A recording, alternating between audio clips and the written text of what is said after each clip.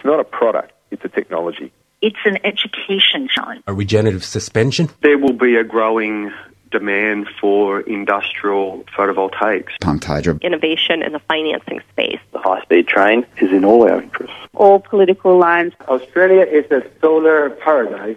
The market is moving much faster than that. You've got something that's transformational. Solar window in a can. Beyond Zero, global warming science, solutions and action. Taking it to a do-it-yourself level. Hello and welcome to another edition of the Beyond Zero Show. We're coming to you from the studios of 3CR Melbourne, syndicated around Australia on the Community Radio Network and podcast on the internet at bze.org.au and 3cr.org.au. My name is Natalie Bucknell and I'm joined today by my co-host Kira Rundle. Hi Kira. Hey Nat, good to be here. Now, batteries for residential solar systems are becoming more common and their use is set to expand with a number of government subsidies proposed or already in place. Now, this seems like a great point to hit pause and consider what batteries are available and what their place is in home energy and on the grid. To help us unpack the sometimes contradictory information around batteries, we're joined today by Richard Keach. Richard is an experienced engineer with expertise in energy efficiency, renewable energy technologies and their role in society's response to climate change. Richard has a long involvement with Beyond Zero Emissions. He contributed to both the Stationary Energy Plan and the Buildings Plan, and he's also the author of the Energy Freedom Home. He's a freelance consultant, a moderator on the Facebook group My Efficient Electric Home, and blogger at New Energy Thinking. Hello, thanks for joining us today. Good to be here. So, Richard, an increasing number of people are considering batteries as part of their home energy mix. What are the reasons that people are getting batteries? There's a bunch of reasons. You can break them up. I think there's basically 6 different motivations that people have. 6? Gee, that's a lot of different. That's a lot. Yeah, so any one person might have one or more of these, but it helps to break it down. Environmental reasons, that could be encapsulated by the attitude, I don't want to buy polluting grid power, or I want to support clean tech, or it'll be good for the grid. Then there's financial motivations, summed up by the attitude of, I don't want to buy expensive grid power, or it'll save me money. Some people would do it out of necessity because they're remote. The attitude of grid, what grid? Yeah, they'd love to have a grid. Yeah. Some people do it out of a sense of the need for reliability or independence or self-control, summed up by the attitude of, I don't trust the grid. Right. Some people do it because of the bling factor, shiny Powerwall, shiny. And some people do it out of revenge, like, screw the power company sort of attitude. So right. I think that's the whole realm of different motivations, and any one person has probably got a combination of those. And a lot of the people who are BZE listeners are probably more inclined to the environmental, altruistic type of motivation. Okay, so let's go along with that motivation, since we're the Beyond Zero Emissions radio program. Does having a battery as part of your home energy system actually reduce greenhouse gas emissions? Maybe, and then only indirectly. So it's more complicated than it seems. So certainly in the longer term, if our goal is to achieve 100% renewably powered grid, we definitely need batteries to get to where we need to get environmentally in the longer term. Right. But if you're looking at the here and now, if the question is, will a battery in my home today make things better, the answer is much less clear. So by allowing consumers to bank their solar energy, it means that they need to buy less grid energy. So that looks like a good thing. However, if your solar energy that you're generating is going to be used anyway, whether you export it or use it in the home, then all of your solar energy is displacing fossil fuel grid power regardless of whether you have a battery. So from that point of view, it's less obvious whether having a battery is immediately a good thing. The other thing to point out is that batteries by themselves are a net consumer of energy. Let's say if they've got a round-trip efficiency of 90%, so in other words, you only get out 9 kilowatt hours of energy if you put in 10 kilowatt hours. So the batteries are consuming energy in and of themselves. So a home that puts in a battery, all other things being equal, is going to be consuming a little bit more power than it did without the battery. So that's another factor to consider, that batteries are going to actually slightly increase consumption overall. Just on that same line of thinking then, what about the actual battery itself and the amount of energy that goes into making the battery, the materials that are required? Are there any environmental concerns around the battery technology itself and the recycling, for example? There are, possibly a whole topic in and of itself. Lithium production is problematic. Lead pollution is a problem worldwide for lead-acid batteries. So yeah, perhaps a topic for another day, but right. Yes, it needs to be considered.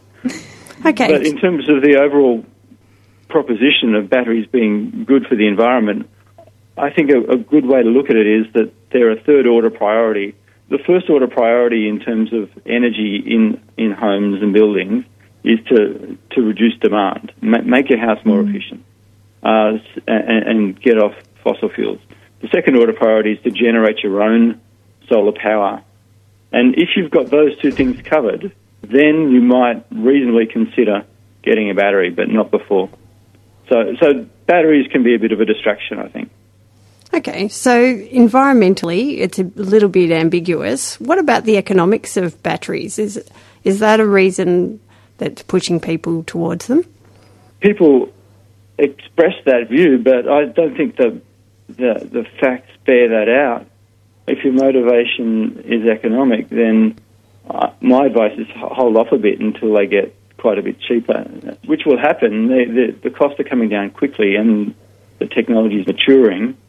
But just to put that in perspective, a good way to look at it is to look at the warranted life of a system and its capacity and think in terms of how much total energy can be delivered to a house over the warranted life of the system, and then divide that by the cost of the system.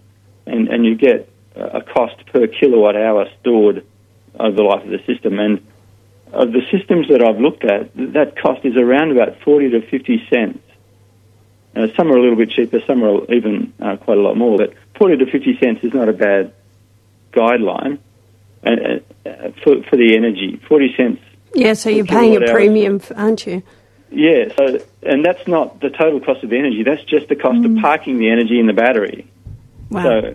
So if, for example, your PV costs you 5 cents a kilowatt hour, and that's a reasonable figure, then and if your battery costs you 45 cents, then the cost of your solar goes from being 5 cents to being 50 cents. So you're basically increasing by a factor of 10 the cost of the solar energy on your roof. So I don't think the economics are great from that perspective. Or look at another way, a 10 kilowatt hour battery is holding about $3 worth of energy at day retail rate. And that might cost you $10,000. Right. So $10,000 of equipment to store $3 worth of energy at a time doesn't seem like good economics to me. And what is the typical lifespan of a battery, Richard? A lot of the better ones are being warranted for 10 years. And so if you're buying one, you should be looking for warranties of about that long at least. Okay, so while we're on the topic of battery costs, several states have got battery subsidy programs, and Federal Labor have also announced a battery subsidy plan. Is this good policy to subsidise residential batteries? I think it's worth looking at, yes, and arguably the grid benefits at least as much as the consumers from having batteries. So yes, it's a good thing for state governments to be applying policy towards and incentives towards, but we don't want to get carried away with it because, like I said, the risk is that the batteries will be a distraction and take money, both government incentive money and consumer money that might better be spent on efficiency and on solar. Right, and I guess based on the figures that you just mentioned, even with a subsidy, the economic case for household battery is probably still borderline? Yeah, absolutely. So now let me ask you a direct question. I've optimized the energy usage in my home. I have installed a photovoltaic system on my roof that's going to supply me throughout the course of the year with all the energy that I need, although it's a variable energy supply. So does it make sense for me to now buy a battery to complement those two things? I think it does. It makes sense as a contribution towards making the grid better able to cope with variations in the amounts of renewables, especially as the penetrations of solar increases. A good way to look at that is a model that Tim Forsey came up with that looks at the phases in the path towards 100% renewable grid. And I think it's a good mental model, so just bear with me and I'll explain it. The first phase, first steps phase, is basically where we're at, where we've got variable renewable energy sources only, no significant amounts of storage, and the fossil fuel generators on the grid reduce their output when cheap renewables are available. And that's fine up until the point when we reach the limits of the ability of the fossil fuel generators to cover for the dips in supply of renewables. So that's then the start of phase two, the consolidation phase, where you can't really increase the penetration of renewables without getting some significant amounts of storage into the grid, whether it be on the grid or behind the meter in people's homes. That storage is going to be necessary to support the increased penetration of renewables into the grid. And that storage, is sort of applicable on a sort of a daily or weekly timescale. And that penetration of renewables can then keep rising up until the point where we reach the limit of the ability of the short-term storage to cover for seasonal variation. In other words, in southern Australia, that lull in winter generation, and we need some longer-term storage. So when you get really high levels of renewables, we're going to need some very long-term storage, so potentially bioenergy or hydrogen, very large pumped hydro perhaps, to get us through seasonal variations like winter in southern Australia. So this kind of leads to a question that we have for you about the grid and the impact that batteries have on the grid. There's the concept of the virtual power plant. Where does that come into it? What is that, and where does it come into it, Richard? A virtual power plant is the idea that lots of small batteries can be ganged together and act as one big, serious, bona fide energy storage system. And I think it's a great idea because it can mean that batteries can start to be better able to respond to the real-time needs of the grid in typically peak events. So when you have price spikes in the wholesale price of energy, then these virtual power plants can be commanded to reduce electrical demand or actually push energy out into the grid, just like a generator would. So how does that work in practice? What's needed for home batteries to be part of a system like that? Well, you need some company. It might be a battery company or a third-party company. And a good example is Reposit, an Australian-based company based in Canberra. Reposit system, they basically provide the household with a smart box that is internet connected and controls the delivery of energy from the battery. So each home pays a small amount up front for one of these boxes, and then at the back end, that virtual power plant company makes arrangements with wholesale energy supply companies and the grid, and basically contracts that collection of batteries to be able to act on demand to respond when required. And the benefit for the consumer is they participate in a system that can reward them. The rewards will vary from system to system, but basically there's going to be some additional incentive provided to the consumer for allowing the battery to be part of this. Okay, so then the householder is indirectly participating in the national energy market. Yeah, their system is a small part of a larger generator that helps out when things get tight. Listeners, if you've just joined us, we're talking to Richard Keach from New Energy Thinking about residential batteries. Richard, that leads on to the topic of energy arbitrage. Would you like to explain that for our listeners?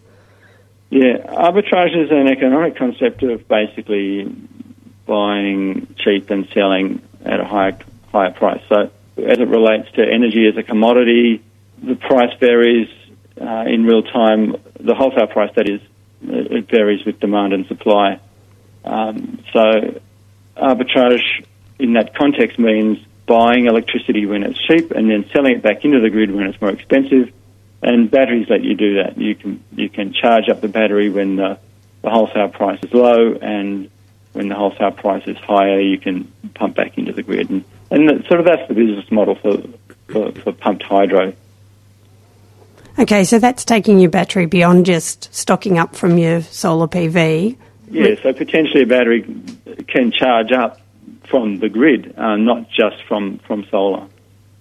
Along the same lines, we've learned that the Nissan Leaf, with any luck, will be in Australia by mid-2019, next year, their newest model. And they're basically advertising it as a battery for your home, so you can store excess energy in your car, so in your electric vehicle. Can you expand on that a little bit and tell our listeners if that makes sense? Indeed. It's an interesting, quite exciting actually. The Nissan Leaf, the new Nissan Leaf, has a 40 kilowatt-hour battery, which is pretty big. Mm-hmm. To put that in context, a typical home battery system is only about 10 to 15 kilowatt-hours. So we're talking 3 to 4 times the size. So if there was some way of using that battery to the benefit of the home and to the grid, then that's a good thing.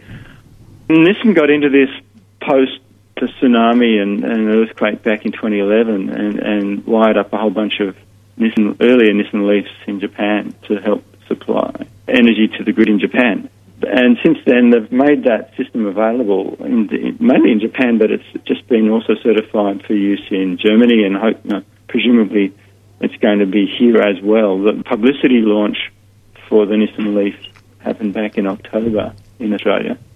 And they did announce this vehicle-to-grid facility as an important capability or differentiating capability. So, because as far as I know, no other battery electric models come with this capability.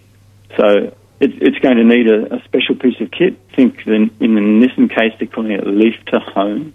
Mm. But basically, it's an enabling device that supports what's generically being called vehicle-to-grid, or also called vehicle-to-home technology. So whereas normally at home you just have a device, a charger on the wall, you plug it in, the energy goes one way from the grid into the car.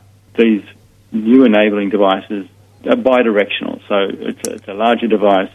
It doesn't work with all cars, but it basically is a smart control device that once plugged in, it can command the car to charge or discharge as required to use the battery to best advantage. So that's what that's about. It's an exciting proposition. Mm. It's got some downsides. It's highly proprietary. So, for example, in the Nissan case, it's only going to work with that type of car. Mm.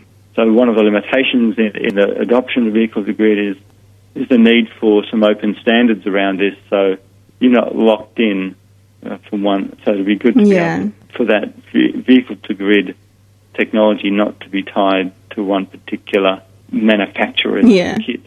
To your original question, it's an exciting possibility, and I look forward to seeing how it goes. And I think its success will come down to the price. So we don't yet know how much it's going to be, and that will have a big bearing on how successful it is. And you mentioned that battery in the car itself, so you said 40 kilowatts, is that right? 40 kilowatt hours. Kilowatt hours. For the battery in the Leaf, and the Renault Zoe is another available smaller battery electric car in Australia. It too has 40 kilowatt hours. the new Hyundai Ioniq, just launching very soon, next month actually. It's got a 28 kilowatt-hour battery pack, so it's a bit smaller. Are these typical sizes for electric car battery packs, or are they making them a little bit bigger so that you do have that added storage for your home potentially? Well, the Tesla Model S has had battery pack sizes up from 60 to 100 kilowatt-hours for ages. But the earlier Nissan Leafs and other first-generation EVs have had battery packs typically 16 to 20 kilowatt-hours, which hasn't been enough. But those cars were good. The need for decent range has increased the capacity of the batteries. So 40 is a battery size which gives an EV a range around about 300 kilometres. So, Richard, going back to our home batteries, we've got a few more minutes. Could you take us through some of the battery options that people can consider if they're looking at getting a home battery? And also just what sort of criteria should people be considering if they're making the selection? The batteries available, many of them are just the battery packs, which you can't use by themselves. They've got to be connected to a suitable inverter. Some are batteries included and integrated with the battery inverter and charger. So that's a much more capable unit by itself. And then some go further and have the solar inverter as well. So in a home, hypothetically, that doesn't already have solar, you might put an all-in-one battery unit that's got the battery storage and it's got the solar inverter and the battery inverter charger all together in one neat unit. So that's attractive. Because it's all in one. But if you've already got solar, then that's a different proposition. You're probably looking at getting a battery system that usually called AC coupled. So in other words, it can just plug into the AC power in your home. The battery system's got the batteries themselves and a charger and an inverter. So they're the sorts of broad choices you've got in terms of batteries at the moment. If you're interested in finding out more about that, there's a couple of good resources. There's a website called Solar Quotes, created by a guy named Finn Peacock, and he's got a good battery comparison table, which got about 35, 36 different batteries featured. There's also a new resource that I just found out about the other day called Battery Finder, and that's from the Smart Energy Council. So smartenergy.org.au is the website, and the resource is called Battery Finder. So if you just Google Battery Finder Smart Energy, you'll find it. As of yesterday, when I looked at the 218 different battery system configurations in their database. So wow, there's a big range. Yeah, so I gather a lot of those different configurations are variations of the same thing. So we're not talking 218 different types of batteries, but you get the idea. Yeah, there's a fair amount of choice out there. Fantastic. So the market's maturing. Lithium-ion energy storage is the main game at the moment. There's still some lead-acid systems out there, as well as some other technologies. But the most interesting and I think dominant part of the market at the moment is the lithium batteries. Thanks, Richard. Unfortunately, that's all we've got time for today. Thank you very much for joining us for this conversation. You're welcome, Nat and Kira. Bye-bye. We've been talking to Richard Keach from New Energy Thinking about residential battery systems. The Beyond Zero show is brought to you by the climate change solutions think tank, Beyond Zero Emissions, and is recorded in the studios of 3CR Melbourne and syndicated around Australia on the Community Radio Network. And if you want to listen to this show or any of the others we've done, then you can go to bze.org.au and click on podcasts. If you enjoy the program and can donate to help cover airtime costs, go to the same website and click on the donate button. Thanks for listening, and we look forward to you joining us again next week. Beyond Zero Emissions is an internationally recognised climate solutions think tank that is focused on solutions, not problems. Become part of the solution by becoming a monthly baseload supporter. Go to www.bze.org.au to find out more. bze.org.au. You've been listening to a 3CR podcast, produced in the studios of independent community radio station 3CR in Melbourne, Australia. For more information, go to allthews.3cr.org.au.